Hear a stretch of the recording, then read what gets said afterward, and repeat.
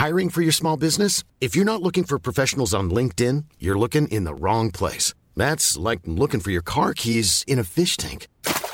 LinkedIn helps you hire professionals you can't find anywhere else, even those who aren't actively searching for a new job but might be open to the perfect role. In a given month, over 70% of LinkedIn users don't even visit other leading job sites. So start looking in the right place. With LinkedIn, you can hire professionals like a professional. Post your free job on linkedin.com/people today.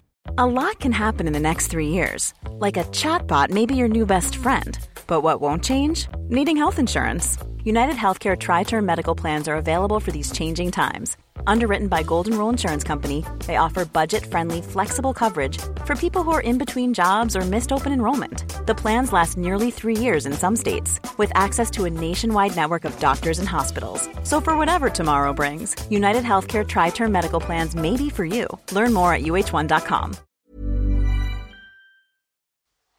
Hello, welcome to Hardcore Listing with Chris and Stu. Chris doing the intro this week. How are we all? Good? Nearly Christmas. Are you a Grinch or are you looking forward to that? I am massively looking forward to it. Well, let's get straight into it. Today's guest is someone we were really looking forward to having on ever since Stu booked him. It's Nick Hawkes from a few things really. Co-founder of XL Records and still Mr. Howlett's manager. And if you haven't heard Pip's podcast with Liam Howlett, I really recommend you go and do that over on Distraction Pieces. Nick also set up Positiva, and what's crazy is when I was like too young to get in clubs, we were caught up in everything our older brothers and sisters were listening to. My wall was covered in every flyer known to man that we could get our hands on, and had a set of cam belt driven turntables and was buying lots of records. And one of the record labels that was gathering up a lot of space while I was finding my feet with music and figuring out what I liked was Positiva. Jesus, they released a lot. Brainbud, Bucketheads, Amos, Real to Real, Night Train, BBE, Barbara Tucker. I think they did even Adam F, Circles, drum and bass, but that could be pure guesswork on my behalf. But I'm pretty certain they also did Shy FX, Shake Your Body, which I remember having a little bet with my local record store DJ because I thought it was going to chart, and he was like, shut up, mate, it's a drum and bass record, and it did chart, so I felt pretty good that day. So Nick, he's got a fantastic story. He kind of is a guy who just got stuck in, and you're going to find out that even at a young age, while studying at Goldsmiths, that guy wasn't hanging about when it comes to experiencing life and following his passions. Something that, you know, we always suggest our listeners do, especially if they're sort of like starting out their careers, and Nick's massively inspirational dude. So I ain't gonna hang about. This is a great episode. Nick was a great guest, really just a nice chap, and willing to just get stuck in and tell us his story. Shout outs to our sponsors, Love Beer.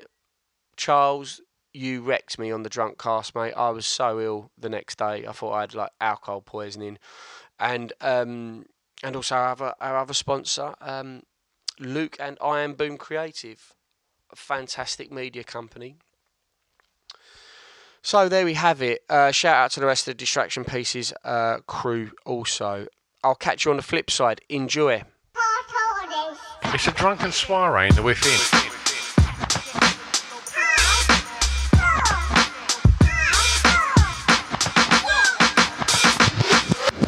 Chris and Stu present Hardcore Listing, the podcast. Hello, Stuart Whiffen. Hello, how you doing? Hungover? Yeah, we had the drunk cast recording last night around Pips, Yeah. and it was a little messy. Yeah. I feel like I woke up and I felt like I poisoned myself today. That's how bad it is. And just as you get older, it just gets worse and worse, doesn't it? I got up this morning and my nephew had dropped a key through the front door key through the decking in my garden. So I was woke up by my wife at about 7 o'clock this morning saying she charged the drill. Can I take up the decking and retrieve a key? You don't want to be doing that when you're hungover. It was cold and wet, and I was messing around with. As you know, I am not the kind of guy that's good with DIY and stuff like that. No. But A few swear words probably crept out. yeah, there was a few of them. My breakfast was a KFC. That's how low I steeped this morning. I had to get a tyre replaced, and do that manly thing. It was followed up with a tragic appointment in KFC, basically. So. Okay, well, let's get on with the podcast Yeah, and let's introduce our guest this evening. I will let you introduce today, mate. Okay, it's Nick Hawkes. Oh, hello. How you doing? Good. Apart from being a little bit hungover, I suppose. I'm all right. You're okay. For the first 2 minutes of the podcast. That's all right. That's all right. I had a big night out last night as well, actually, but not a drunken one. But I Yeah. was in Amsterdam yesterday evening, so I've actually just come straight from Gatwick. Can we find out why you was in Amsterdam? Yeah, Prodigy gig at Ziggo last night. So it was the last night of their European tour. Okay. And it was excellent. Oh. Yeah, it was great stuff. So there's been a UK tour and then the sort of mainland Europe dates. So for listeners, you managed. I Liam? managed Liam. Yeah, so spend a lot of time on Prodigy stuff, and obviously a lot of work this year has gone into the new record which came out in November and went to number one. Solid album, decent. Enjoying the music videos as well. Oh, the videos are great, aren't they? Yeah. I thought the album was great, and what I liked about it was, and it was he kind of confirmed it when Liam was on Pip's podcast, which is a great listen, and it's got that kind of aggressive beat, big sound that the Prodigy obviously were famous for, fact that and onwards for that big sort of sound, if you know what I'm trying to say. But so many of the little sounds and that go back to 88, 89, and it's just got them like kind of really old rave sounds and that used in and around it. Like, do you get that from it? Yeah, I do. I mean, I just think it crystallises possibly all of the best aspects of the Prodigy on that record. It's new, it's got a freshness to it, but it's got nods to the history. Yeah. It's just a great record, isn't it? And ultimately, that is, obviously been working with artists and running record labels and all of that for many years. And at the heart of it, if artists can make great records and put them out, hopefully some good stuff will follow. And it's certainly been the case with the Prodigy. Okay, thanks so much for literally flying from there and coming back to see our little selves. Yeah, it's good to be here. Thanks for the invite. So should we jump into it and see what? Well, we want to is? sort of throughout the podcast, we'll get on to the top five, and in and around that, we'd like to sort of talk about some of the work you've done with labels, and obviously we want to talk about your podcast, Trailblazers, which I'm enjoying with a mutual friend, Eddie Temple Morris. That's for sure. I'd like to talk about that because that's been one of the most fun things that's come through this year. Doing the Trailblazers podcast with Eddie, because I mean it's a bit like you guys here. You're doing something that is entertaining, that you can learn from, and you're having it's funnily enough, this is a three-way conversation, of course, as is Trailblazers always. And there's something really cool about three-way conversations that I find more interesting to listen to than a one-on-one interview. It's just the way that things can sort of spin off, and somebody can go, oh, that's funny, you should say that because this. Have you? No, I that. And I just think that's a really cool thing. So it's a little bit, our podcast for sure, aims to be, sort of, it's a conversation. It's a bit like a dinner table conversation. And the thing that I enjoy so much about it is, of course, whether it was a recorded and a podcast or not, who wouldn't enjoy sitting discussing music with people like Gary Newman and Goldie and Fatboy Slim and Paul Oakenfold? I mean, of course that's going to be enjoyable. That's fantastic. Yeah. We'll talk a bit more at length throughout the duration of this podcast about Trailblazers, because there's some episodes and some of the people that you've mentioned there, there's other ones that I'd like to talk about that were personal favourites for me. But should we find out what Nick's top five is? Yes. Well, I thought I'd do a top five of my favourite club nights. So I've just picked 5 nights or sort of eras, if you like. I suppose each of them kind of represent maybe a slightly different phase of my life, or being in a different country or whatever, to some extent. I mean, I suppose my life has been, my sort of journey through music has been it's been interesting, because there's always been dance and electronic music playing an important part in my life since I was about probably 13 or so. What was it that sort of like got you into it? It's funny, I when I do little talks at unis and things like that, I get invited to do talks sometimes in various different places. And one of the things that I say is that it's funny, like, being involved in the music industry, because I feel that a lot of people who end up in bands or working in the industry, we don't really choose it. It's almost like it chooses us. I don't know why music grabbed me, and interestingly, Black American music grabbed me in the 80s. Kind of. Me and my best mate Andy Smith, who we grew up in Portishead in the southwest of England, and went to the same school as Jeff Barrow, and obviously Andy ended up, sort of sourcing samples for Portishead and DJing with them on tour and doing the Document Mix album, all that kind of stuff. And we work together today. We're great friends, and we run a club night together, which we'll probably talk about later. But we're both kids, 12 years old-ish, maybe 13, and we just kind of tripped across Radio 1 and a show called Discovating, which was on a Saturday night, and this DJ called Al Matthews was playing records like Love Injection by True Cell, Above and Beyond by Edgar Winter, just funky dance records at the time. And it is odd, because we didn't particularly know these kind of records that well. We knew. So when was this? What year was this roughly? Okay, Nick? Yeah, so that would have been 79.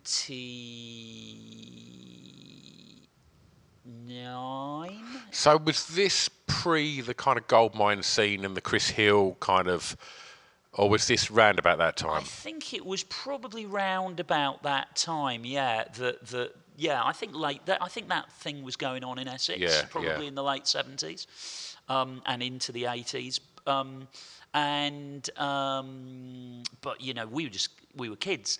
But it was funny, and of course, sometimes as school friends, you could hear music, and maybe one would go, "Oh, this is cool," and the other one will go, "No, it's not." But in this case, funnily enough, both of us just went, "Yeah, it's good, this, isn't it?" And yeah, it is.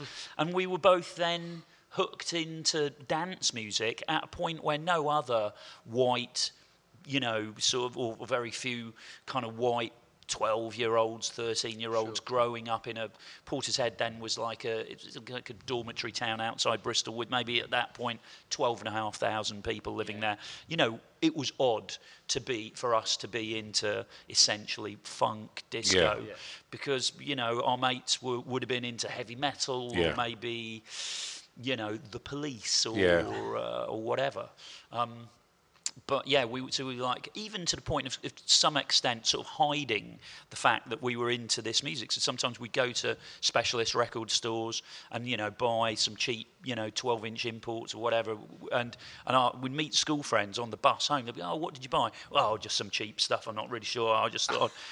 Kind of almost making excuses for it, because it was a marginal thing. It wasn't hip. It wasn't something that, like, if we'd said, "Oh, we're gonna," we went to see a lot of gigs as we were growing up. Level 42, Curtis Blow, Light of the World, these kind of artists, and but none of our mates really would have wanted to go and see them. So you had to kind of just.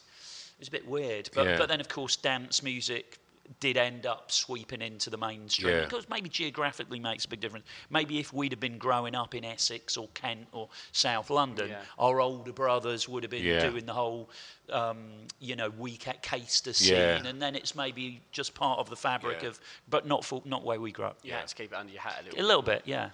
Yeah. So that was the entry point. Well, it's a top 5. I was rubbing my hands together, Yes. and I'm really interested to see what you've got. Yeah.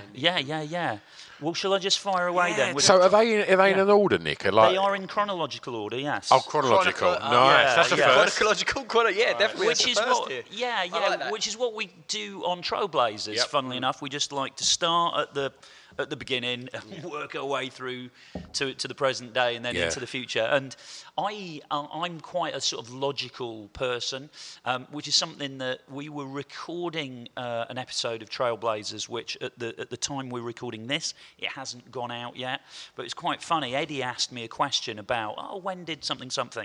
And whilst he was asking the question, I didn't even realise I was doing it, but I sort of drew 2 arrows on a bit of paper and circled it, whatever. It was me kind of, almost like, right, how do I kind of get clarity and from this sort of question? Because, of course, I think that's sort of one of the things that I do in my job as an artist manager. People ask me questions that are sometimes complex. How do we do this? How can we achieve that? We want to do this. What should we do? And then it's my job to try and sort of like summarise, right, well, point A, and then point B, and then if point B happens, then we'll do point C. Does that sound like a plan? And then these artists who I'm dealing with, okay, right, I get that. Whereas often with artists and creative people, you have a conversation with somebody, and like if we use A to Z as an example, somebody will come in and maybe say, "Oh, Nick, might you be interested in managing me?" And then they'll go, "I want to do A, and then I want to do F, and I'm really interested in Y, but then there's K," and I'm like, "Oh, okay, I get it. There's a lot of stuff that you're trying to do here, but then it's maybe my job to go, right, how about we focus on the first phase and let's just get that locked." And creatives having that sort of like lateral thinking mind of bringing up all these ideas, and you have got a way of making that into a linear plan. Basically. That's right. I think so. Or just providing a little bit more of a structure, perhaps in some cases, to somebody who might be like boom, boom, boom, a bit, with lots of different ideas sort of firing off. So anyway, back to the list. I mean, funnily enough, my first club night that I've picked out is in 1987. So I kind of didn't pick anything actually from my sort of Portishead, Bristol kind of growing up phase, which I could have done because obviously I started going out there to club nights and in my teens, but it was difficult because we didn't live in the city, and so and parents wanted me back by a certain time, and it was had its struggles, but of course I did embrace all of that, and then I moved up to London to go to uni, and then started running clubs and all this kind of stuff. But it's very difficult. I probably could have done you a top 10 or a top 20, but I kind of started off with Paradise Garage in New York, summer of 1987, and I kind of picked that because that summer was a really absolutely pivotal one for me in terms of me figuring out kind of what I might do later in life, and kind of figuring out that it might be possible to work in records or in radio and sort of have a career there, and it was very exciting because I basically blagged my way into WBLS as an intern in New York, so kind of leading New York black music station. And in the summer of '87, I was between my second and third year of uni. I was at Goldsmiths College doing sociology and communications, and I got a work permit to be in America that summer. And normally you get the work permit and you're doing like working on the kids camps, to tennis or whatever, teaching kids to crafts and all that stuff, and I thought that's not for me, so I got myself a job as a cinema usher in New York, and then I wanted to sort of bless you, mate, bless you.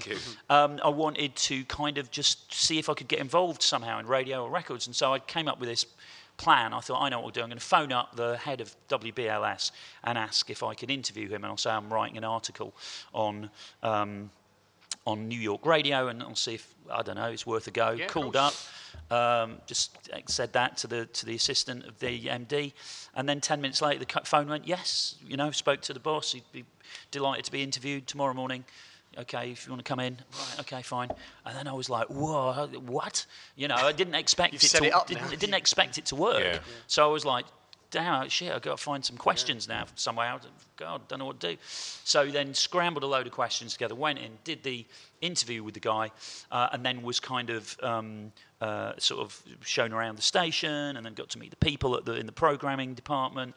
And then that afternoon I said, hey, if you need any help or whatever, I'm around. And the lady who ran the programming department said, yeah, well, why don't you file these records and call these record stores, because we compile a chart every day. Kindly, I did all that, and at the end of the day, I said, oh, wow, thank you for letting me help out here. That's really great, appreciate it. And she said, okay, so same time tomorrow morning then, 10 o'clock tomorrow morning? And I said, what? If you want me to help out again, yeah, sure. And she goes, yeah, you're our new intern. So that was how I got hired, essentially, to be an intern at WBLS, just through that. And then pivotal. So that for that summer, I'm going into WBLS radio every day. Marley Marl is there doing his lunch, doing his lunchtime mix, and I'm like the guy who's like, yeah, it's Marley, I'm going down the shops. Do you want me to get any sandwiches, sodas? Yeah, Nick, get me a diet, get me a Pepsi, whatever, and and all of this, and I'll come back with the doing the sort of things that an intern or a junior helper would do. And I went to Marley's house actually that summer, so I got to know him. So I didn't, not as mates, whatever, but because I was seeing him, around the office helping out, and so he's like, yeah, you can. Yeah, come around, man. Had you been DJing by that point yourself? Yeah, so that's right. I had a little mobile disco that I ran with my mate Andy Smith. And then I'd also done a summer in Mallorca in the summer of '86. I DJ'd at Tokyo Joe's in Magaluf. And I did 87 nights in a row that summer, never without a night off. That's pretty full on, right? That was pretty full on. And it was like, probably started about 10:30 at night, finished about 6 a.m. So the big records of the night were getting played 3 times, in the night. So you're doing really long sets as well. Yeah, real graft, but loved it, So yes, I was DJing and then also, doing some bits at uni, events. Funnily enough, did you hear the Fatboy Slim Trailblazers episode?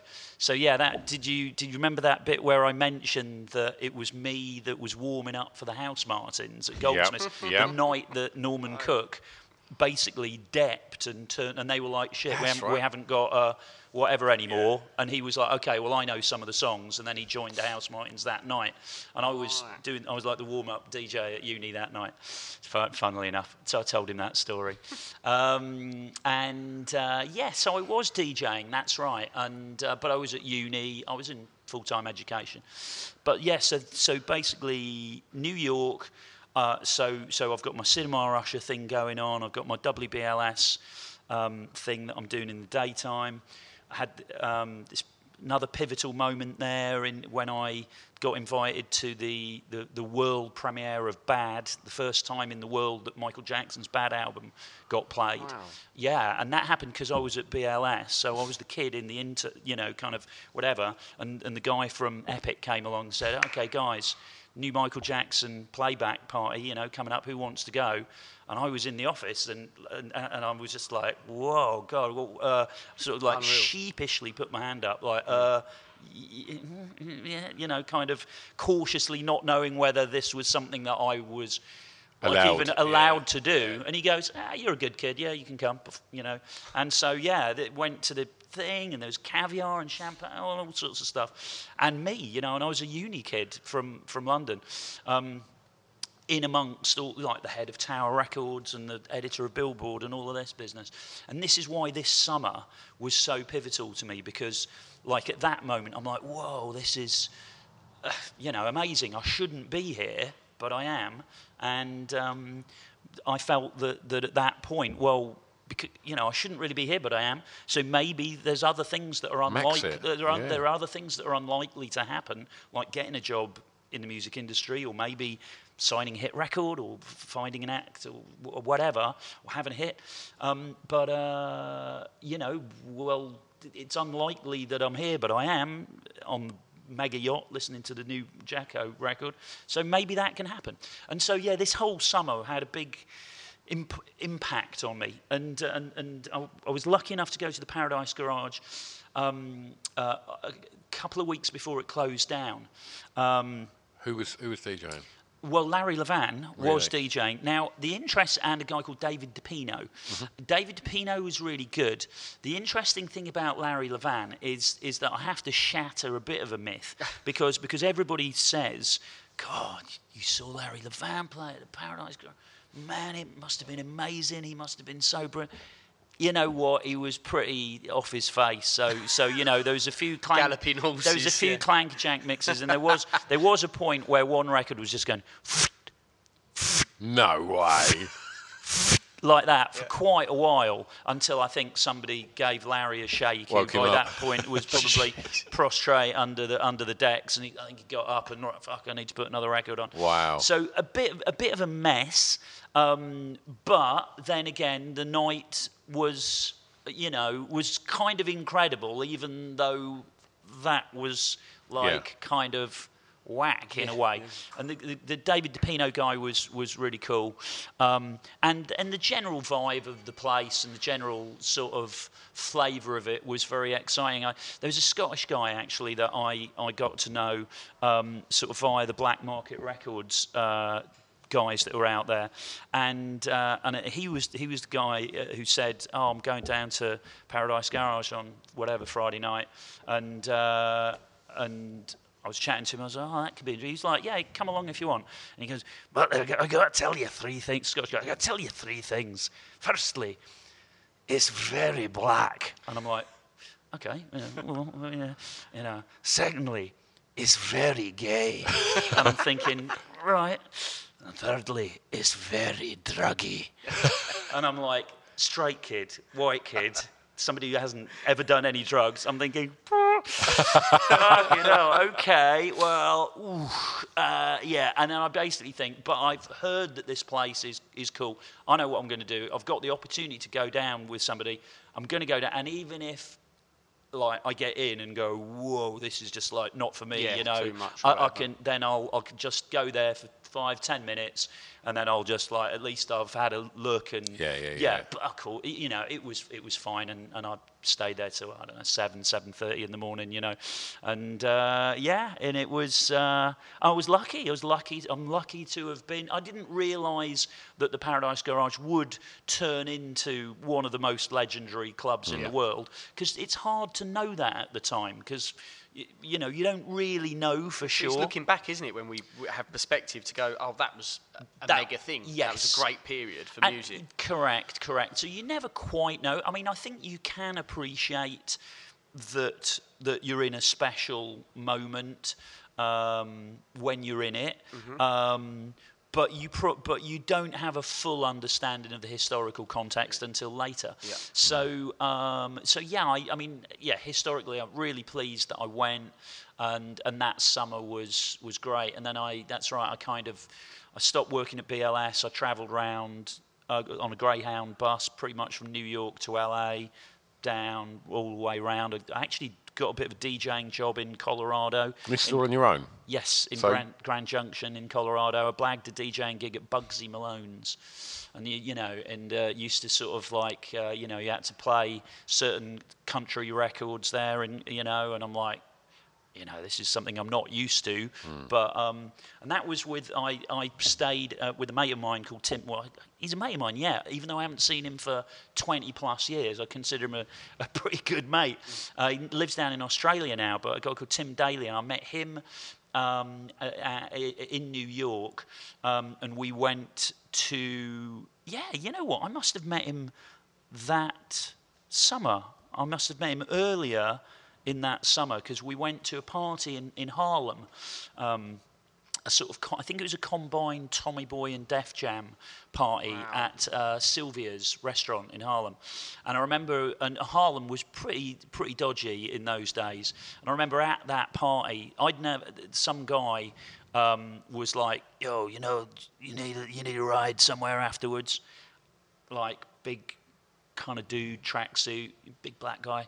I'm like, I don't know. He's like, yeah, man, if you need a ride, you know, I'll drive you wherever you need to go. And he showed me like a gun, gun tucked into the top of his tracksuit bottoms. We ain't got anything to worry about, man. You know, check it out. Nobody's gonna sort of, you know, bother you. Like, right, being invited to get into a car with a guy, with a guy who's got a revolver tucked into his tracksuit bottoms. I think I might get a cab. Yeah, like, okay, you know, so, and I think what I did was we ended up, me, Tim, and a guy called Bill Stepney, who did press for Def Jam, worked on Public Enemy and all the rest of it. Wow. And I think we all rolled back in the end from that. So I ended up staying at Tim's house in Colorado, and I was only going to visit him for a couple of days actually, but then that expanded out into us. Ended up staying there for maybe like 3.5 weeks or something, and then I got this DJ job and was working. It was odd, but yeah, it was a great summer, man. And you know, I probably was, you know, I sort of threw myself into certain situations like that, and then just came back. Obviously, then entering my third year of uni with like this sort of that's a crazy story to tell, Nick. Rich experience. Not a lot of students really go that far and take those sort of risks. And was you fearless then as a young man, or was you just sort of excited to be doing what you was doing? No, I wasn't fearless. I would think that it was. I mean, you know, when you are young, you probably don't think through some of the risks that you might think through when you're a bit older. So there might have been an element of that. But I was lucky because my dad actually had a very sort of outgoing nature, and he would be the sort of, he's passed away quite a few years ago, but he would be somebody who would, you know, get chatting to anybody and be interested in their story. And he also sort of was, you know, kind of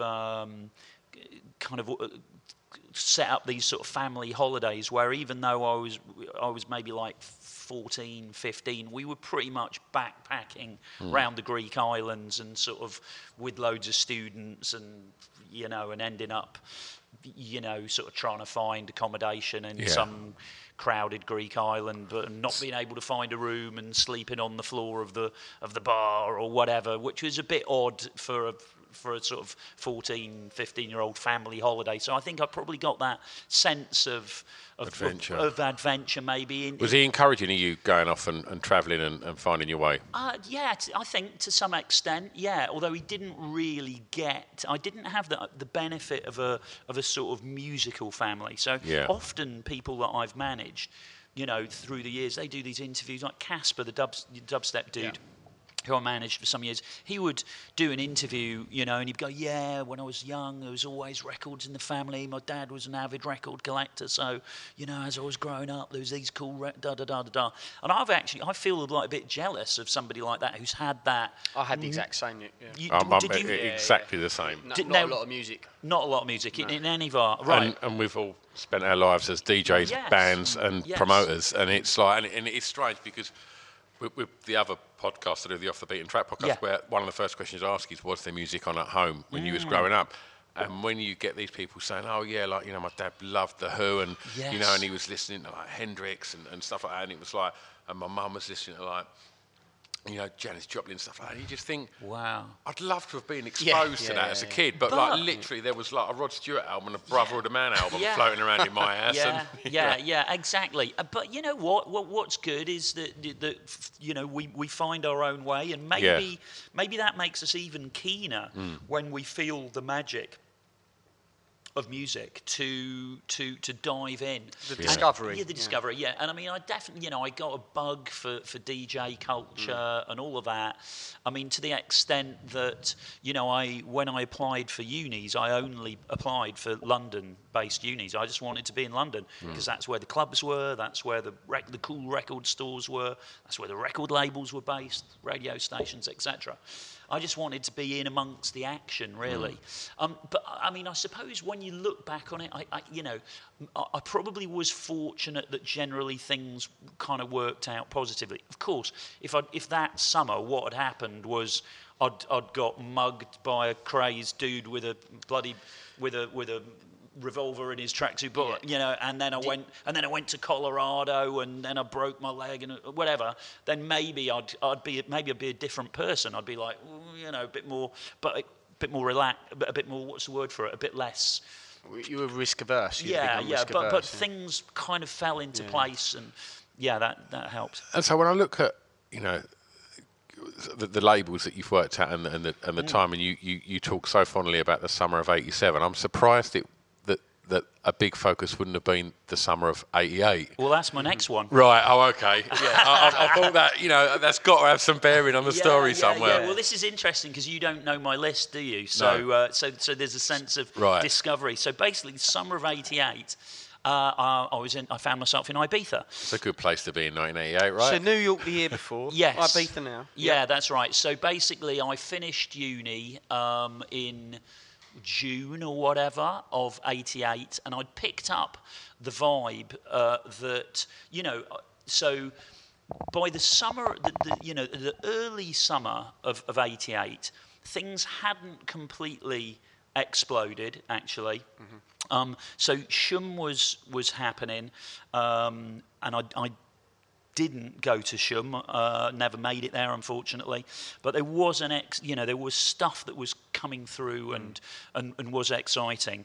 And I was aware that Ibiza had a bit of a sizzle about it, but it hadn't. Remember though, the story hadn't been told. Yeah. No. Really, this whole story of Oakenfold and all that in the summer of '87 in Ibiza, that wasn't really a widely known thing, but I just thought Ibiza's a good place to be. So so I went to Ibiza as soon as uni finished, and I got myself a job DJing in a beach bar. So just to interject there, so did you go there for, right, I'm going to go and have a week there and see where this goes, or I'm taking my records and I'm going to go and I'm going to spend some time out there? The latter, yes. I thought this is a good place for me to spend the summer. So yes, I had packed a rucksack full of vinyl, and just kind of got there and tried to find a DJ gig, which I found quite quickly at a beach bar in Playa d'Embossa. I actually think I was walking along the beach, and I think there was a chalkboard that said DJ required. Actually, I walked past it and thought, God, well, and then I walked in and went, I'm a DJ, and they said, okay, you're on tonight. Have you got your records? I'm like, yeah, back in the, wherever it was, the place I was staying. And go on then, you go on there tonight. So then I got my DJ gig in the evenings. What was you playing? Oh, so there I suppose that was I think that was fairly across the board. It wasn't the coolest spot. It wasn't like a super hip thing. Yeah. So I suppose I'd have been playing like club music of the day, and then probably some pop music of the day and some soul funk of the day, and that just not a particularly thrilling soundtrack, just like a bunch of whatever.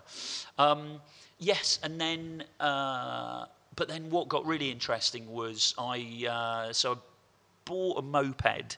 Well, I arranged to buy him. I knew I was going to be there for the summer, so I sort of bought it, and then I arranged that I'd sell it back to the the people at the end of the summer. So then I was sort of pottering around on my moped in the evening, and I went to Amnesia, and of course Amnesia was open air in the summer of '88.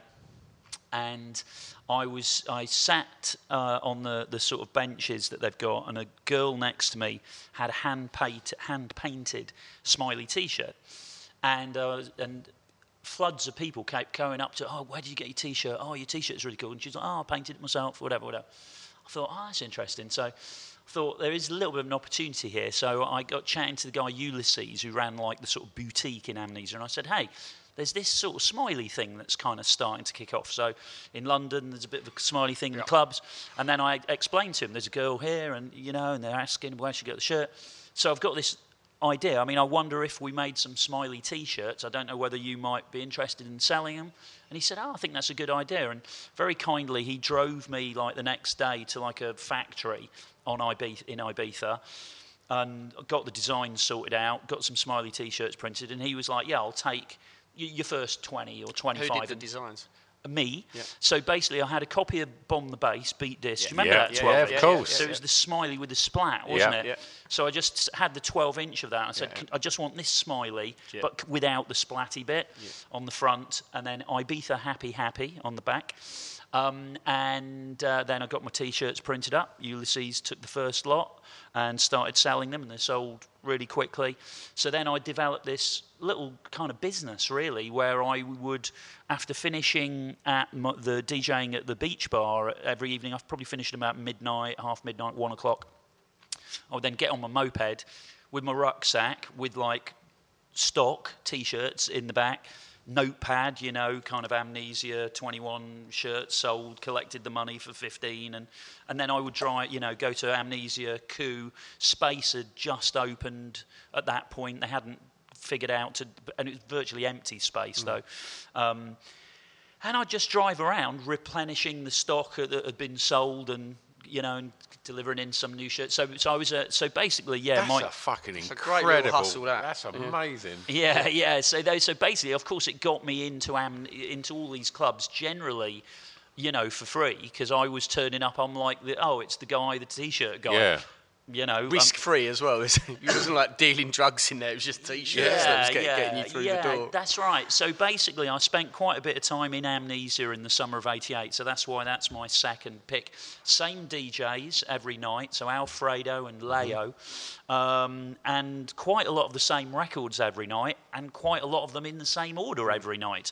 So you sort of knew, it'll be this one. It's probably going to be this next. Okay, now it's going to be this, but did it matter? No, it didn't, because I again, a bit like the Paradise Garage thing, I knew I was somewhere that was special, but I didn't particularly know that historically, Amnesia, summer of '88, that it would be viewed as with such a status, if you like.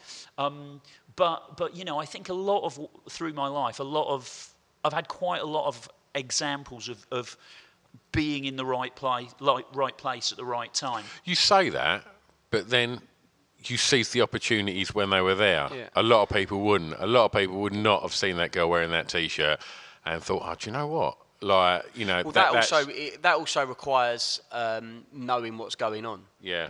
Because other people will look at that and they won't realise the significance or the potential in it. And having drive and being entrepreneurial and So I think you're probably right. There's getting yourself into the right place at the right time, or there's getting yourself into a good place, but then do you seize the opportunities that are there? Because there might be many other people. Well, there was many other people that were working in the summer of '88 out in Ibiza. But I just happened to be the one who was like, smiley T-shirts. This could be kind of interesting. Bloody hell. So I did that, and then I came back from. Let's think, I came back probably in about September, and then it was like September, October, then it was the smiley was starting to, I don't know when exactly it really got into sort of Topshop and all of that, but certainly something big had happened between like end of May and, that kind of September, October thing. I mean, I would have been 15, and I remember the Smiley Mileys were. It was Beat This, definitely that sleeve. I remember that. Yeah. And was it D-Mob? We call it Acid. Yes. Like that, and I remember just sort of seeing that sort of stuff on top of the pops, and then, and I think at that point, the tabloids were getting hold of it as a dirty thing as well. It was like they were starting to kick against it and saying, that I guess the warehouse raves were happening, weren't they? And they were. I mean, I went to some of those big parties, kind of post summer of '88. So something that almost made it into my list was I went to Sunrise at Santa Pod Raceway, and that was the biggest kind of illegal rave and the first big illegal thing that I'd been to. Yep. And I've been to... What year was that? That, I believe, was late '88. I think it was. I have to double check. I think it was late '88, or was it the front half of '89? Not sure. But I remember that I went. Nicky Holloway ran Trip at the Astoria at the time, and I had sort of got to know him a bit, and but hadn't been to one of these events. And Nicky said, "I'm going to Sunrise afterwards." I go, "Wow, that sounds good." And he'd go, "No, I'll give you a lift if you want." Like, hadn't got tickets or anything like that, but then we just, got a lift with Nicky Holloway up there, and we just sort of got in. And then, of course, wow, sort of massive, whatever it was, grain silo or something, and again, I'm like, wow, this is good. Can you remember who was playing that night? Oh, I think that would have been, maybe a bit of Eddie Richards, maybe a bit of Fab and Groove. Don't really remember the specific DJs so much as the experience of just like, wow, this is exciting, man. Yeah. And so what made it exciting? Oh, well, I suppose the fact... He sold 15,000 T-shirts. No, if only. Pulled up with a truck. Yeah, that's so funny. No, it wasn't that. I suppose it was just, when you just go to something and you think, wow, there's an energy here, there's a movement, there's dynamism, and not everybody knows about this. No, that's it. But it's, I think I'm very attracted to sort of, it's going to sound really hippie-ish, but, sort of positive, dynamic energy. So I like hanging around with people who've got a good, positive energy about them. And I like being in places, it's probably almost where I feel most alive is where I find myself in something like that, or, a combination of things. Like if I can find myself outside of the UK somewhere, and I'm somewhere that I've never been to before, but there's a great club thing going on, and that's all very exciting. You're somewhere different. You're hearing new things. You're meeting new people. You're experiencing something, musically that's really cool.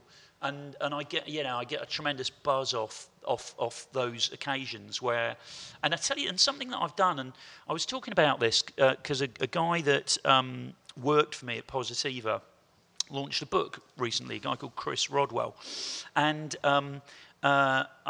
his book is a sort of something like an entrepreneurial thing, like sack your boss, move away from the 9 to 5 and do your own thing. What's the book called? It's called Sack Your Boss, yes.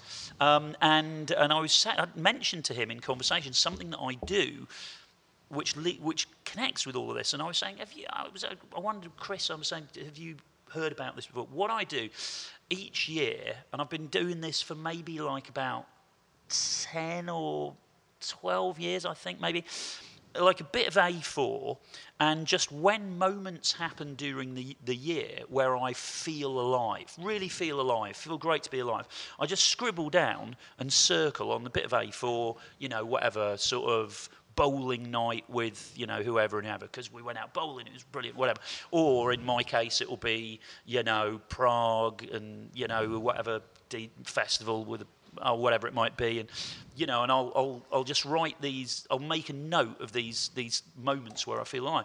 And so on my kind of wall in my desk in my sort of record room at home, which I could work. I've got an office, and then I sometimes do some work from home. And then so on the wall, it's subliminally in my vision. It's like all of these wicked things that have happened. So when I'm working at like just on the computer or doing calls, somewhere subliminally, just in my peripheral vision, is like all this sort of cool shit where I've felt really alive, positive stuff. And I think there's something quite good about that, because even though I'm not thinking about all of that stuff as I'm at my desk working, that somehow in your brain it's going like boomf, and of course and if you hit a bit of a low, as we all do sometimes, sometimes you just look and go, there's some good shit there. So so sunrise was one of those, and of course on these bits of paper I've got, there's quite a few of them, and if I keep doing this for a few more years, hopefully there'll be a lot more. But but I think moving into the artist management area has given me a lot of it's opened up all sorts of opportunities to have those moments where you go, sure. This is like you were saying, what you came back to see us from. That's just a mega experience. Yeah, that was great. Yeah. I mean, and some of them have been really unpredictable, where music can get you to places that you just otherwise wouldn't go. For example, we touched on Casper. So when I was managing Casper, we went to Kazakhstan, we went to America and Moscow. Hi, I'm Daniel, founder of Pretty Litter. Cats and cat owners deserve better than any old-fashioned litter. That's why I teamed up with scientists and veterinarians to create Pretty Litter. Its innovative crystal formula has superior odor control and weighs up to 80% less than clay litter. Pretty Litter even monitors health by changing colors to help detect early signs of potential illness. It's the world's smartest kitty litter. Go to prettylitter.com and use code ACAST for 20% off your first order and a free cat toy. Terms and conditions apply. See site for details. Wow. Nice. Yeah. What you're hearing are the sounds of people everywhere putting on Bombas socks, underwear, and T-shirts made from absurdly soft materials that feel like plush clouds. Yeah, that plush. And the best part? For every item you purchase, Bombas donates another to someone facing homelessness. Bombas. Big comfort for everyone. Go to bombas.com/ACAST and use code ACAST for 20% off your first purchase. That's bombas.com/ACAST. Code ACAST. Even when we're on a budget, we still deserve nice things. Quince is a place to scoop up stunning high-end goods for 50 to 80% less than similar brands. They have buttery soft cashmere sweaters starting at $50, luxurious Italian leather bags, and so much more. Plus, Quince only works with factories that use safe, ethical, and responsible manufacturing. Get the high-end goods you'll love without the high price tag with Quince. Go to quince.com/style for free shipping and 365-day returns. And so, I found myself in a yurt, sipping fermented horse's milk one Sunday afternoon on the outskirts of Almaty, the capital of Kazakhstan, where Casper had played on the Saturday night. How else would I have got in that scenario? I wouldn't have gone on holiday to Kazakhstan, but I got there because some promoters were like, Casper, do you want to come and DJ in Kazakhstan? And I managed Casper. He's like, well, sounds a bit weird, but if we can get me plus two. And so Gary, who Casper worked with on Dub Police, and myself, we all went. Amazing. So that would be one that goes on the bit of A4. Fantastic. So we've had two. We're on number three. We're on to three. This is where I think we move more into the rave era. Okay. So I picked Vision, which was the big rave in Popham Airfield in probably about August, maybe September of '92. Right. Okay. And it was one of the big ones. We had, all of the key XL acts played, SL2, Liquid, Prod. And again, it wasn't that particular night in its own right was so incredible, because a little bit like the Paradise Garage night, there were aspects to that rave that weren't ideal. It was raining, there was a bit of wind, and I felt a sense of responsibility. I remember one of the big tops was gusts of wind were coming in and it was lifting up one of the poles, and I'm thinking, God, there's sort of clinging onto this sort of pole that's sort of flying around a bit, thinking, hope that this all sort of stays together. But I suppose it was emblematic of that era of new, breakbeat-driven excitement and energy, and the rave explosion around that era was in full force. Of course, 92 was, a great year, and it was a great year for music because, aside from what was happening with dance music as well, there was, the grunge exploded at exactly the same time. There was, Nirvana dropped in 92 and, Pearl Jam, Chili Peppers, that all happened at exactly the same time. And it was, for me as someone that was into that music and was DJing that music, there was crossover records that had happened by then in other genres like Anthrax, Public Enemy and things like that had bridged them barriers. But all of a sudden, like, this is... Wind It Up. That was being played in indie clubs, out of space, obviously. Yes. But, it was...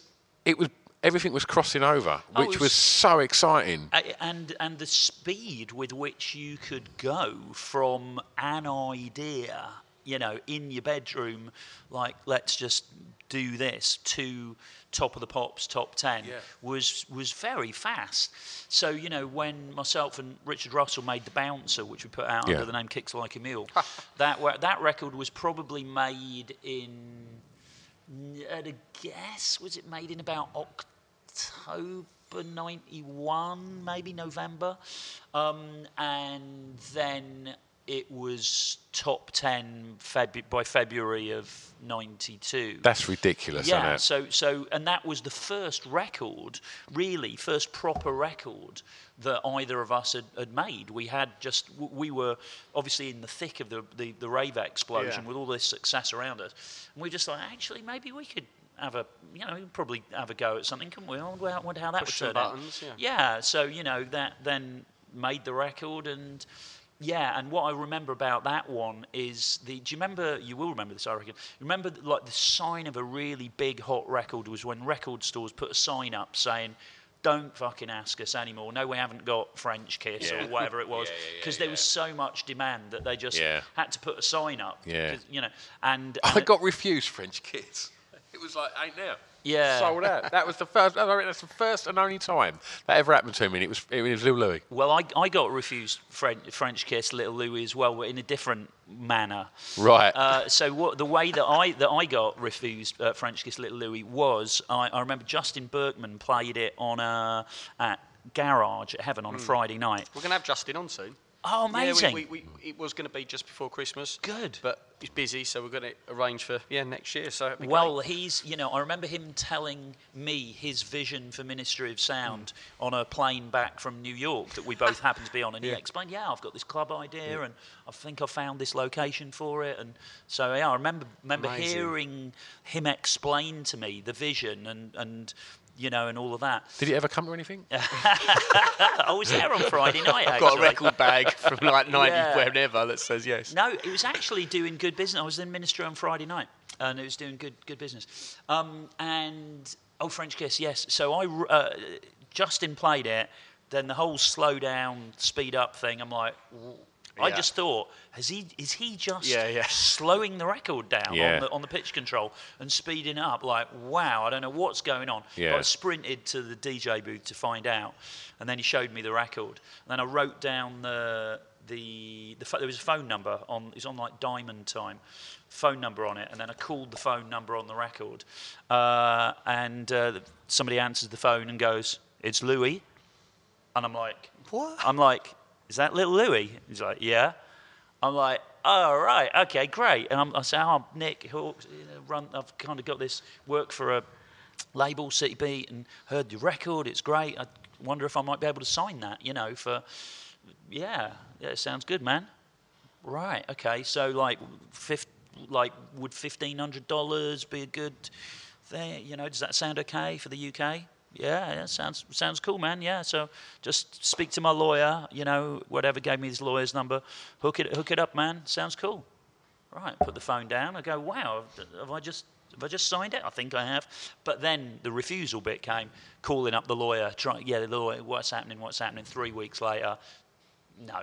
If we've had offers in excess of £20,000 and that we're looking for an advance of over 20 grand, and yeah, didn't happen.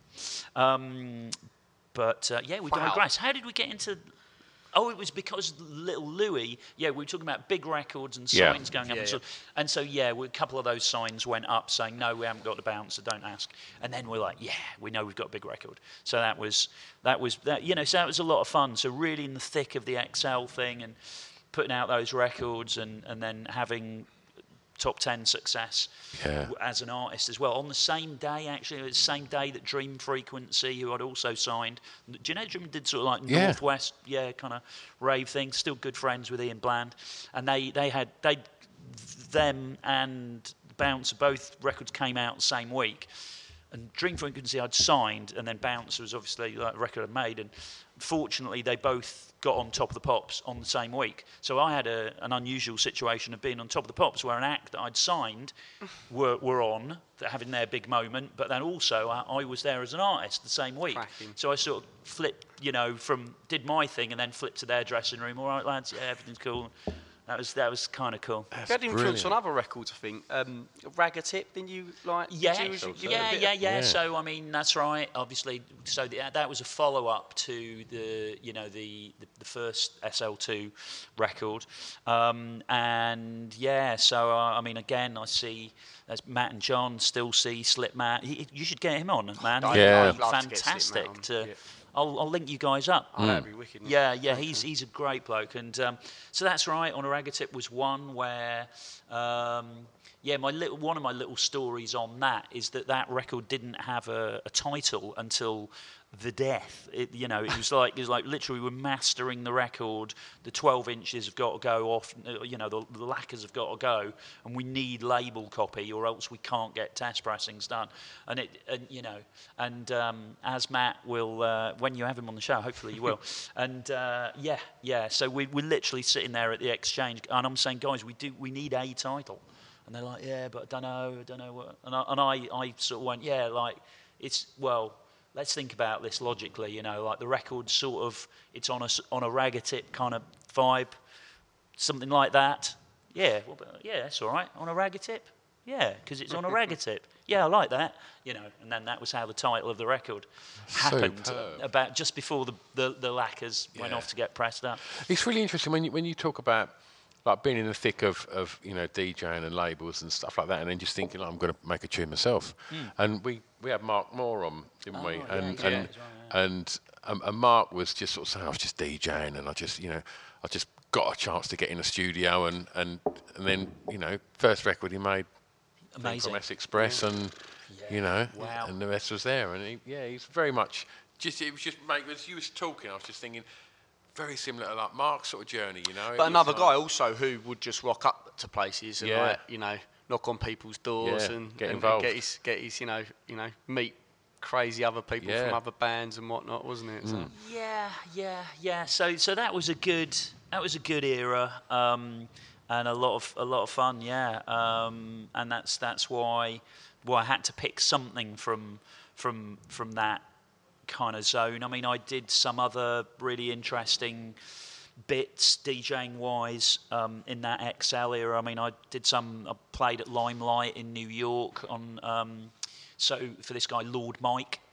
So you had that kind of New York club kids thing going on. So what was that? Was that around the time of? That would have been 92. So that was the club kids with the Michael Allig and all that. Yeah. Right. So that was a crazy drug-fueled scene going on there, and then I went. I DJ'd in Israel, which was also unusual in '92 because you didn't really have the culture of like British DJs travelling internationally much at that era. It was a bit early for that. Kind of came more, I reckon, sort of probably like probably mid to late 90s, you know, so it was unusual for somebody who was a DJ or a record label runner from the UK to go somewhere like Israel. Sure. So, you know, that was organised by the XL's label partner in Israel, and then to invite me out, and I went on like national radio and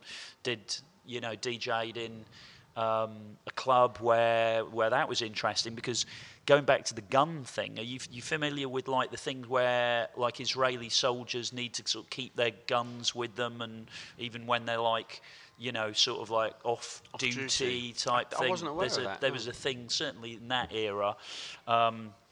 So you would have, you know, there were soldiers with, you know, or with like guns kind of coming in the club and stuff. That was kind of interesting. And yeah, I sort of kind of, got to do a little bit of travel in that era, but I sort of picked the Vision because that was just like a classic UK big rave kind of happening, and another one that will always stay with me. Okay. So, stuff. What's your number 2 then, Nick? My number 4. Yeah. Oh, working downwards. Oh, okay. right. So, okay. My number, Either or. my second from the end. My number 4 I've got here is the Positiva residency at Bagley's. Okay. So now, have you guys been to Bagley's? Mm-hmm. I was quite young at the time. Yep. So some of my girl mates were getting into Bagley's, but my luck at that time, I was so young, they'd be like, sorry, mate, not tonight. Like, damn it. You're not coming in. Yeah, you're not coming in. So this was sort of trance explosion era. It was incredible. It was big warehouse space. A former film studios, was it? Or something like that? I'm not sure what it used to be. Yeah. But it was King's Cross in the sort of mid-90s was a pretty beat-up area, man. You still had a bit of curb crawling stuff in some of those darker streets around the King's Cross area. You didn't have much development. It was a bit of a warehousey industrial wasteland, really. Yeah. And so just before we get on to it, so just to follow in your path, so you've moved from XL and set up Positiva Records. That's right. So that's right. Yeah. So that's right. I decided to make that move. I'd been offered. I was offered a sort of pretty interesting arrangement with one major label, which I didn't take. And then I got offered to a guy called Clive Black approached me and said, "Look, you're having all this success with XL. I don't know what you're doing. I wouldn't really be able to say what genre this stuff is, because I don't know all that stuff, and I don't want to kind of suggest that I don't want you to do a rave label or do a house label or whatever. I just want you to do something, kind of whatever you want to do, really, and I'd like you to have some hits, because we're EMI, we're one of the biggest major labels in the UK, and and the standard joke is that what's the difference between EMI and the Titanic? Well, at least the Titanic had a good dance act or a good dance band or whatever. He was like, we've got nothing, mate. So come in, hire people, we'll fund it, sign what you need to, make video, just do whatever you need to do, make something happen, and and just come and do your thing, man. If I can tempt you to do that, and I was, I was tempted to do that, and then thought I would grasp that opportunity. So so set up Positiva. First year was all right, but not, nothing really blew up in the first year of Positiva. And then second year of Positiva, we had I Like to Move It by Reel to Reel. That really put us on the map as a label, which nobody else wanted to sign. So I've got Dave Lambert, who I was working with at the time, he was the one saying to me, "Nick, there's really something in this I Like to Move It record. I think we should sign it." What was people's reluctance to? I think that most of all of the other labels probably had the same kind of initial reservations that I did. So, for example, it didn't really fit into any genre. Yeah. So it was too, it was kind of, it had that riff which was kind of too unlimited, but it was a sort of housey record, but it wasn't a normal house record because it was a sort of like slightly sort of with an unusual rhythm track that was more kind of Latin, Caribbean, Afro, whatever. So that was a bit weird. Then you had the gruff ragga vocal, which to a lot of people thought that's not going to happen at daytime radio. A record with a gruff ragga thing, that's going to be hard work. So it was a bit of a mishmash of a record. It sounded like a hit, though, didn't it? Well, yeah. I mean, it can't have sounded like that much of a hit to that many people, though, or else they'd have had some more offers. Yeah. We were the only people that offered. Oh, there weren't no bidding war on it? No, we were the only... Strictly Rhythm had an offer from Positiva, or... It doesn't get licensed, and it had been on sale for probably a good couple of months coming into the UK on import. So, but sometimes people do miss. A lot of people miss records, you know. And what have you missed? Aphex Twin. That's a good question. Yeah. Oh wow. Yeah. I remember you. I mean, this is a good opportunity. You could tell the story, obviously now, Nick, but. It's a good opportunity because I did hear this story on Trailblazers, so we can also talk about Trailblazers once you've told the story of this anyway. The Aphex Twin one was. I mean, look, you can,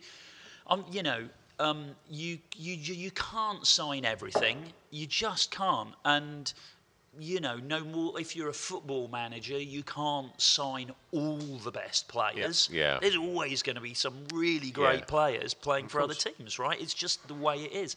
And so passing on stuff that goes on to be definitive or successful, in my opinion, is not. It's not like, oh God, how could that's a really bad thing? How can I have missed that? Whatever. It's just what you have to be accepting of if you're in the you're in the game. And if your plate's full and you're doing good things anyway, it's just going to happen. Isn't it is. And at least I would actually rather. Oh, well, at least I knew about Aphex Twin. He sent me a demo cassette. With some really early bits on it, and I guess it just didn't grab me, or I thought it was too left field for my taste, or we were too busy with other stuff. And that's a fair assumption that he's left field. Do you know what I mean? Exactly. And it just didn't, it just didn't really resonate. So I was like, okay, not for me. And that's fine. I'm really fine with it. But I mean, I suppose that's right. We try, let's sort of think what else. I mean, Orbital came to see me before they were Orbital. They were called something like DNS Building Contractors or something.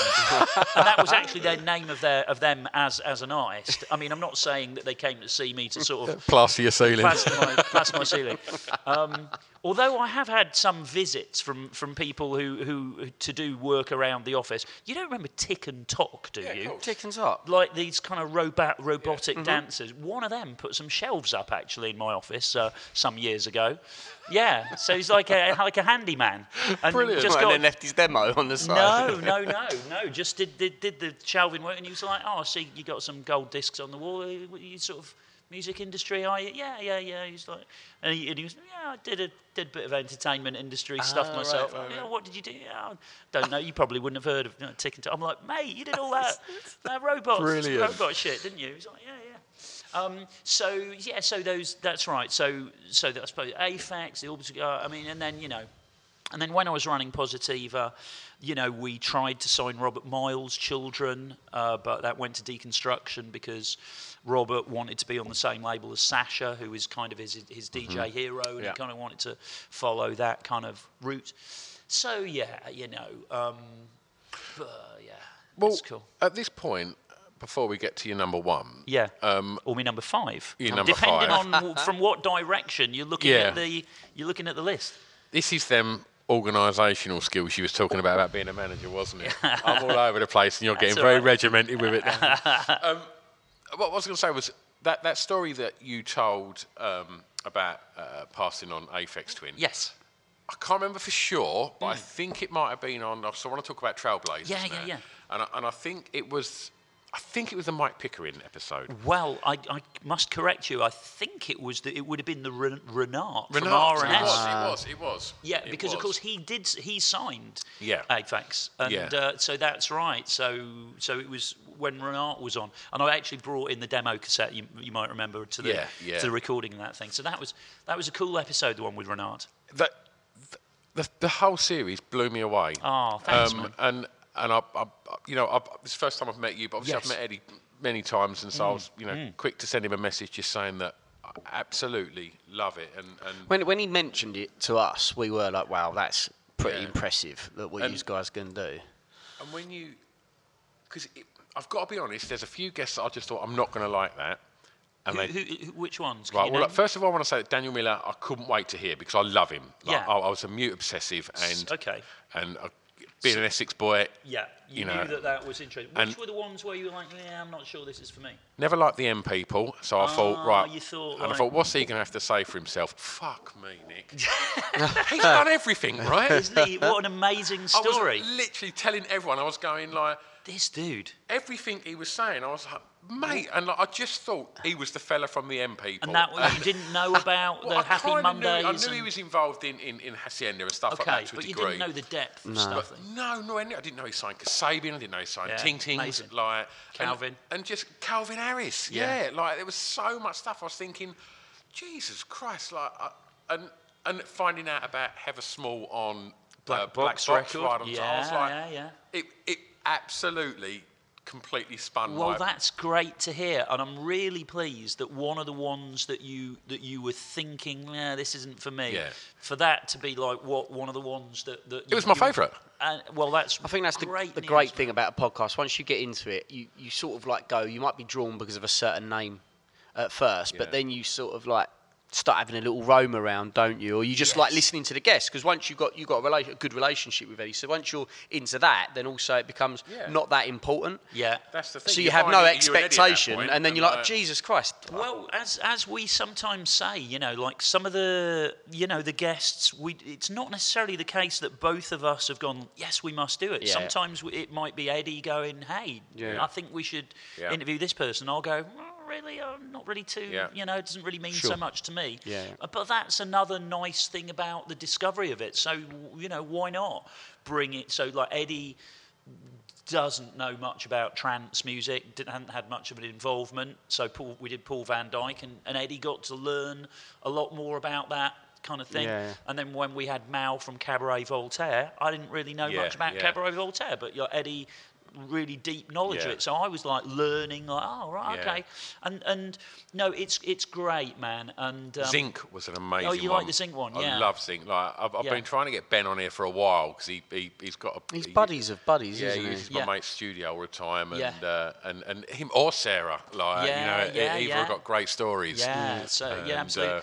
So you know, we you know, everybody's got a story though, and sometimes it's just a case of you sort of just providing the right environment for those stories to come out, and obviously when we've hit a bit of a momentum with Trailblazers now, so once you get some big names on board, it does make it easier to get some other, you know, big names, I guess. You're not short of big names on that. No, for sure. No. So just for the listeners' benefit, who's on series 2? Yes. So we started off with the pen's out and the paper's out again as I provide clarity in answer to your question. Basically, series 2 so far has been Paul Oakenfold, David Rodigan, Mal from Cabaret Voltaire, Paul van Dyk, and Tom Middleton. I mean, that's average at best, right? Yeah. That's unbelievable. Yeah. Oakenfold to Rodigan, there you go. Yeah. Do you know what I mean? Have you heard the Rodigan one? I haven't yet. Oh, it's brilliant, man. I watched the documentary the other night. Did you see that? I did. That's also brilliant. Honestly, he's got some hilarious stories. He talks about like getting really high in Jamaica when he was supposed to be doing an interview with Burning Spear, and he's explaining how he's in fits of giggles. He can't string any questions together, and he's like giggling and sort of creasing up, and it's just so hilarious to hear him talking about that. And that's a very good one. Of course, Oakenfold one also very good. He's somebody who's just got a relentless energy, and again, you know, has put himself into interesting positions. Absolutely. And you know, kind of transcended a lot of scenes. Yeah. I mean, and funnily enough, we discovered a couple of sort of similarities that I didn't realise, but he sort of blagged in New York as sort of did a journalist New York blag. I think probably a year or 2 years before me. So he was getting into clubs in New York for free because he was like, we're reviewing it for whatever magazine or something, So I was like, wow, man, we pulled the same trick. Yeah. So that's quite funny. So we're we have more guests to come, and you do it through Deezer, right? Well, Deezer are our partners in Series 1 and Series 2, but of course it's available on the Apple podcast thing and through all of the most of the traditional podcast providers. And yes, I think we started doing it under our own steam. So Deezer came along after we'd recorded multiple episodes ourselves. Because I think our view was either we'll just let this go out ourselves, or if we can find somebody to partner up with, great. But if we can't, we'll just put it out under our own steam. What Eddie and I would like to do is we'd like it to turn into a real archive. We take the view, wouldn't it be great if there was 30 or 40 or 50 episodes, so that anybody who kind of thinks dance and electronic music, I'd be interested to know how the stories intertwine and what have you, and they can just go like, whoa, they're all there. Yeah. So obviously there's a whole bunch of people that we need to get on. We've got some good ones that have said they will, but pinning them down, being in the right country at the right time. Who would you like? Well, we definitely want to do Carl Cox, who's up for being on it, but spends very little time on the ground in the UK these days. Scream, we want to do. That'd be great. We want to do. Gosh, there's a lot. I won't give you the entire wish list, but and for me, the two ultimate ones, actually, for me personally, would be Nile Rodgers and Quincy Jones. If you want to talk real proper, legendary figures. I just watched the Quincy Jones documentary. It's as well. amazing. Yeah. It's amazing. Yeah. Have you seen it? Have you seen the Quincy doco? You've got to watch it, man. It's brilliant. It's like anybody who is involved in music. Yeah. It's got to see that, right? Because it's mind blower. Yeah. And so and whether we'll whether we'll ever get Quincy or Niall, who knows? But there's plenty more to be done. I'm infamously known for not listening to podcasts. Like I've recorded. You've recorded about 200, but you don't listen to podcasts, do you? I don't. But listening to this now, I'm like, oh God. I mean, because I love the music, I love the DJs, the producers you're talking about, Nick, and I'm like, oh my God.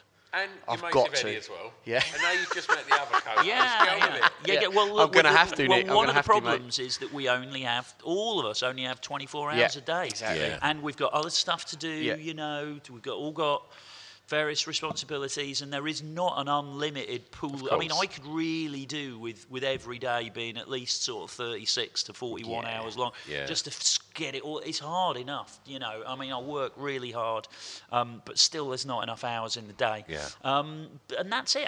But so something's got to give. So there's a lot of, for me, where there's loads of film that I don't get to see, and loads of Netflix things where there's lots of people culturally. They're like, oh, have you done Ozark? You've done. Yeah. It's a commitment, right? Because there's so much there. I haven't got the 12 hours to give to it. You have a massive list, and then you get anxious because you're like, shit, I've got to get. It's like admin now. Like, I've got to watch all this culturally amazing stuff. So again, I choose to be accepting of the fact that maybe I'll be having dinner with people, and there might be 3 people going like.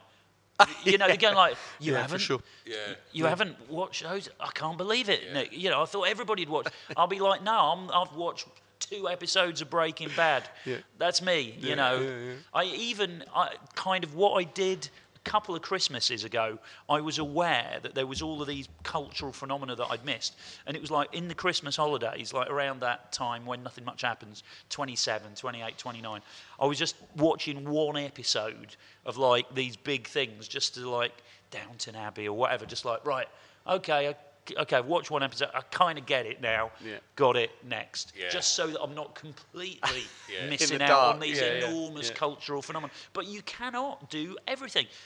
As a music manager, you can't manage every act. As a record label, you can't sign everything.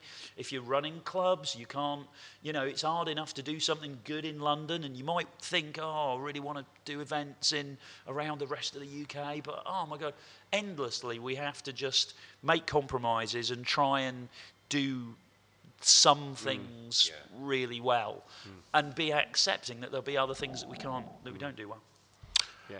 Well, I think we've gone over the hour mark. Oh, so that's fine. That's fine. I've got one more, and but did I even really talk about? We didn't go into Bagley's. Let's go into Bagley's a bit. Go to Bagley's, and then we do on it. So yeah, Positiva at Bagley's, trance explosion. This was a point where, these records by Tiesto and Ferry Corsten and these kind of guys were really just exploding, and Super Club stuff happening, Gatecrasher, Cream, tremendous wave of excitement there in the sort of mid to late 90s, and we were there once a month at Bagley's for. But Bagley's wasn't a Super Club in my mind. That when you see footage of them other Super Clubs, yes. it was a bit more grimy, right? It was a bit more grimy. It was. And it was the one. It was a super club, really, but it didn't. It never got the same profile as all the. But in terms of like thousands of people every week, vibing to this sort of music, it was great. So basically, they had some great nights there where just you could, you play For an Angel by Paul van Dyk and various sort of records, and it was the epicenter of energy and buzz and excitement, because that was the music that was popping off and at the time. And just again, I just knew we had something really good and really vibey going on right there.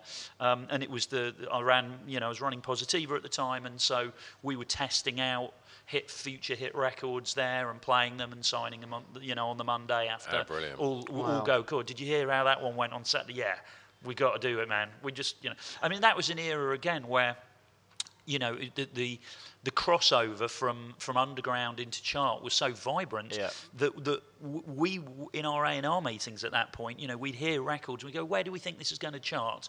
And I'd say, I think this is like a record that's going to go in at like 13. What do you think? And somebody'd go, yeah, it's like a 15-ish. And somebody'd go, yeah, it could be like 12, 11 and we'd be like, let's pass. We're not going to offer on it because we don't need a record that we all think is going to be top 15. Let's just sign the ones that we think are going to be top 10, top 5. Yeah.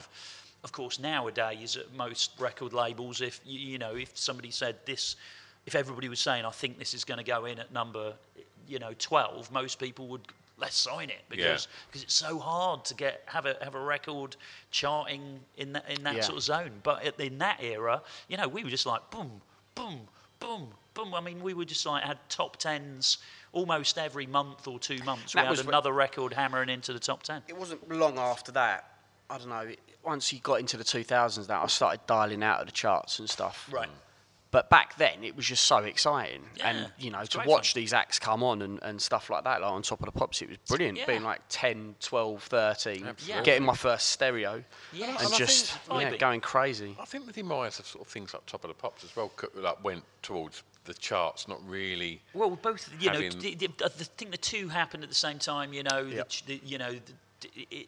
the internet has changed everything. It really has, and so the sort of appointment to view stuff, like Top of the Pops used to give everybody something to talk about on Friday morning break at school, because everybody had watched Top of the Pops.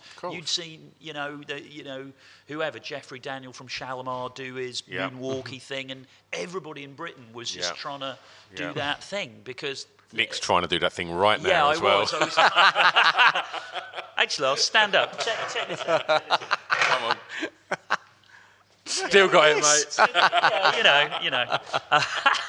I wish the floor wasn't as slippy as I'd like that. So, and of course, it's just changed, so now people are spread out and, there's so many things that you can be watching or doing, and of course it's changed club culture, hasn't it? The dating culture, Tinder, and the impact of Tinder or Grindr. We felt it in certain nights. On straight clubbing, on gay clubbing, that's an enormous change. The percentages of kids that gym culture has become bigger than club culture in places. I think the percentage of kids that no longer drink and are kind of very, very sort of straight edge and clean living. Yeah.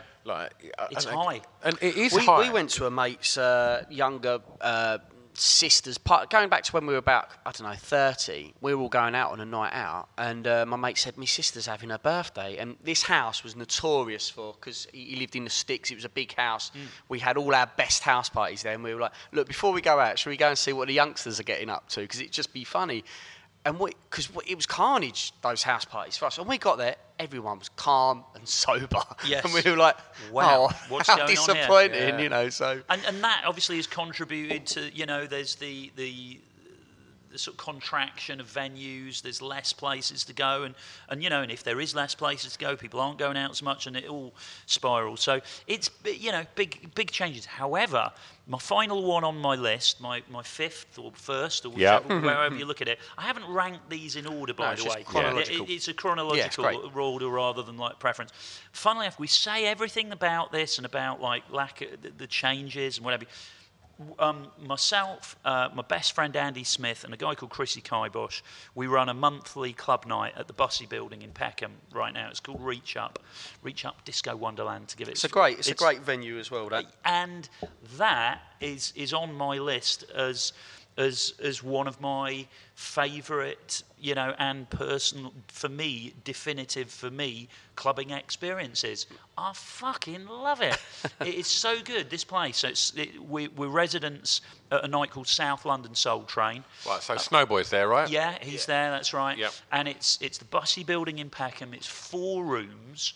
So for starters, how many venues in London do you know where there are 4 rooms of music on a Saturday night? Not many. Not decent rooms of music. I mean, even if I struggle to think of venues that have 4 rooms of music, full stop, whether decent, let alone what happens at this South London Soul Train. This is what I don't get. Right.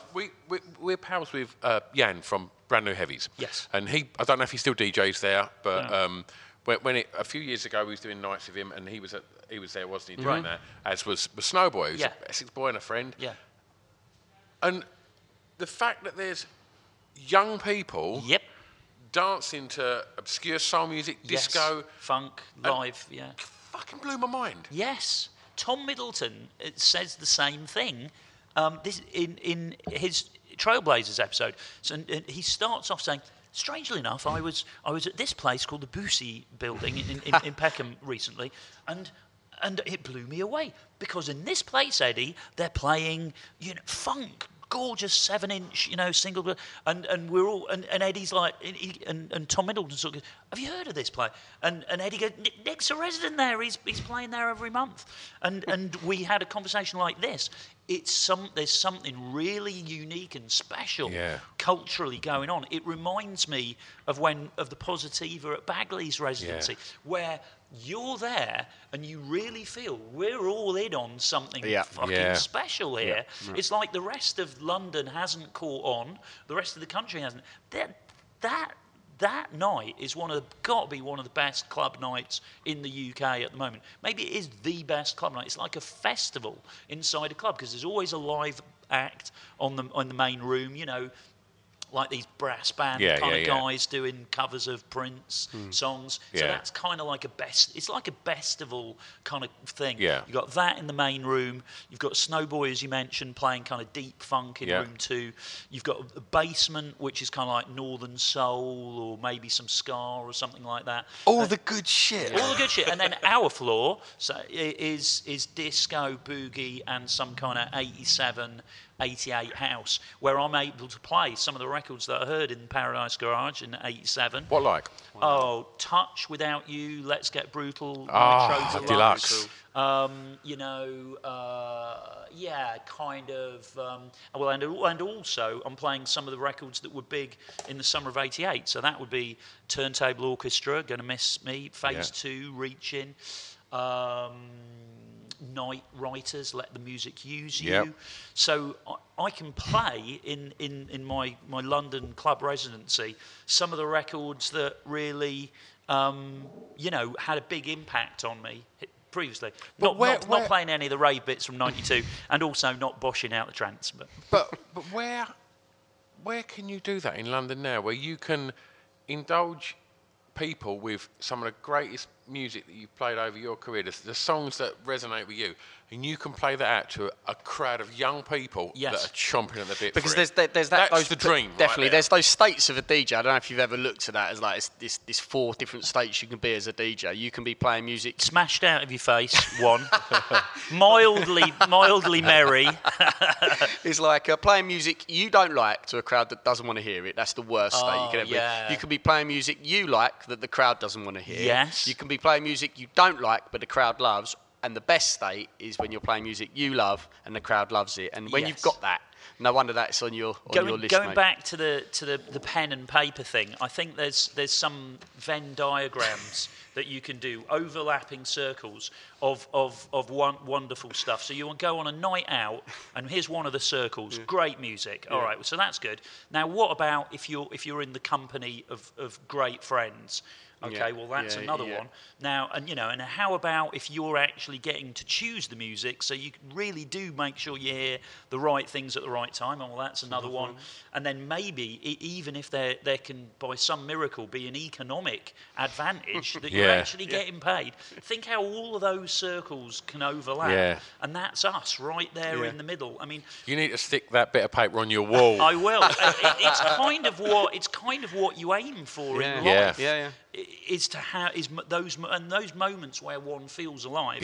Actually, it's where the Venn diagrams all overlap, and you find yourself in that point. Going, never does earning money feel that good. I remember the first club night I put on, and I went home, and I think I emptied 300 quid onto my bed, and I was looking at that, and I thought I had the best night, and this 300 quid on my mattress now. It was unbelievable. It is. I mean, of course, as a promoter, you have the bad nights too. Of course. My God, worked all so hard for so many weeks. And now it's cost 650 quid. Yeah. Like, this is mental, Yeah. And it wasn't a good night anyway, because it just was quiet and We've all been there. Yeah, we've all been there. But it makes the good ones that much better, right? Yeah. So I mean, there is something. You guys are always welcome. Just hit us up anytime you want to come down to our Reach Up at the Bussey Building. We love it. Sounds great. And we've got a bunch of other stuff that's going on around it. There's a new compilation album next year. We had a compilation on BBE this year. Last summer we did Bestival, Eastern Electrics, Blue Dot, Kendall Calling, Festival number 6. And I think one other. So we had this explosion of festival stuff, which was great, and gave me, obviously we touched on some of my DJing bits and pieces, but for this summer, like probably the biggest crowd of those was at Blue Dot, where me and Andy played back to back. Straight after Uncle live. Ronnie Size earlier on in the evening, then Uncle live, and then me and Andy. That's a mind blower. Yeah, best mates. Yeah. And remember, we started off as kids, as like 12-year-olds, with like a couple keeping it under your hat. With a and with a high five from my house and a high five from his house, no mixer, going out doing parties where we both had a hi-fi each. That's brilliant. Then, so I've had it's been a tremendous year for the Reach Up thing, and hopefully next year will be fun too. And that's why that one qualifies gets into my top 5 as well. Fantastic. Nick, in regards to Reach Up, yes, is it a certain weekend each month? Is it the first weekend or the last weekend? Or yeah, it tends to be. If you go on Facebook, our Facebook is Reach Up Boogie Down. Okay. And check that out. Yeah, and it is. We're usually around that kind of 8th, 9th, 10th of the month. Cool. Well, we'll link it up. when we put this out next, this will be coming out next Monday, so we'll tag the club in it. Oh, that'd be lovely. Yeah, and obviously we have a radio show as well, which is on Soho Radio. So we do that once a month. So we got so we're always at Bussey once a month at least.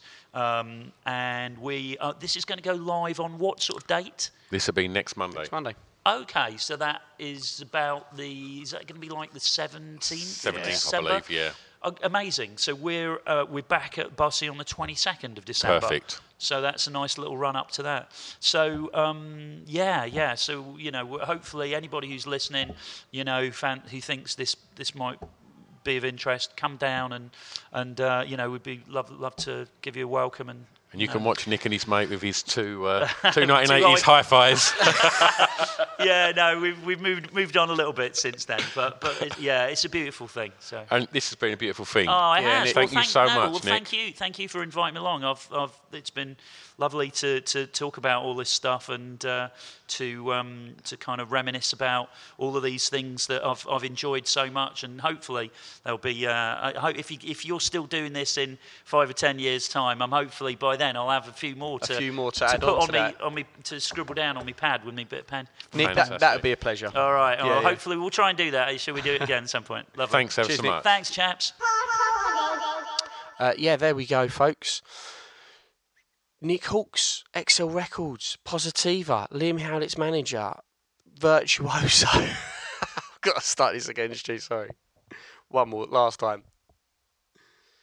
There we have it, Nick Hawkes, everyone. I don't know if you could tell that me and Stu were enjoying that interview a lot. I think it was one where the sort of musical exploration that Nick had done over his life was something that both me and Stu found really interesting. Me especially from the dance music perspective. Yeah, I can't believe that we got to have that chat with Nick, and that could have gone on for another 2-3 hours, but obviously time is a premium. So Nick, you're a legend. Thank you so much for coming on. It was really enjoyable chatting to you, and I hope you guys all enjoyed that. Until next week, we'll catch you later. It's a drunken soiree in the within.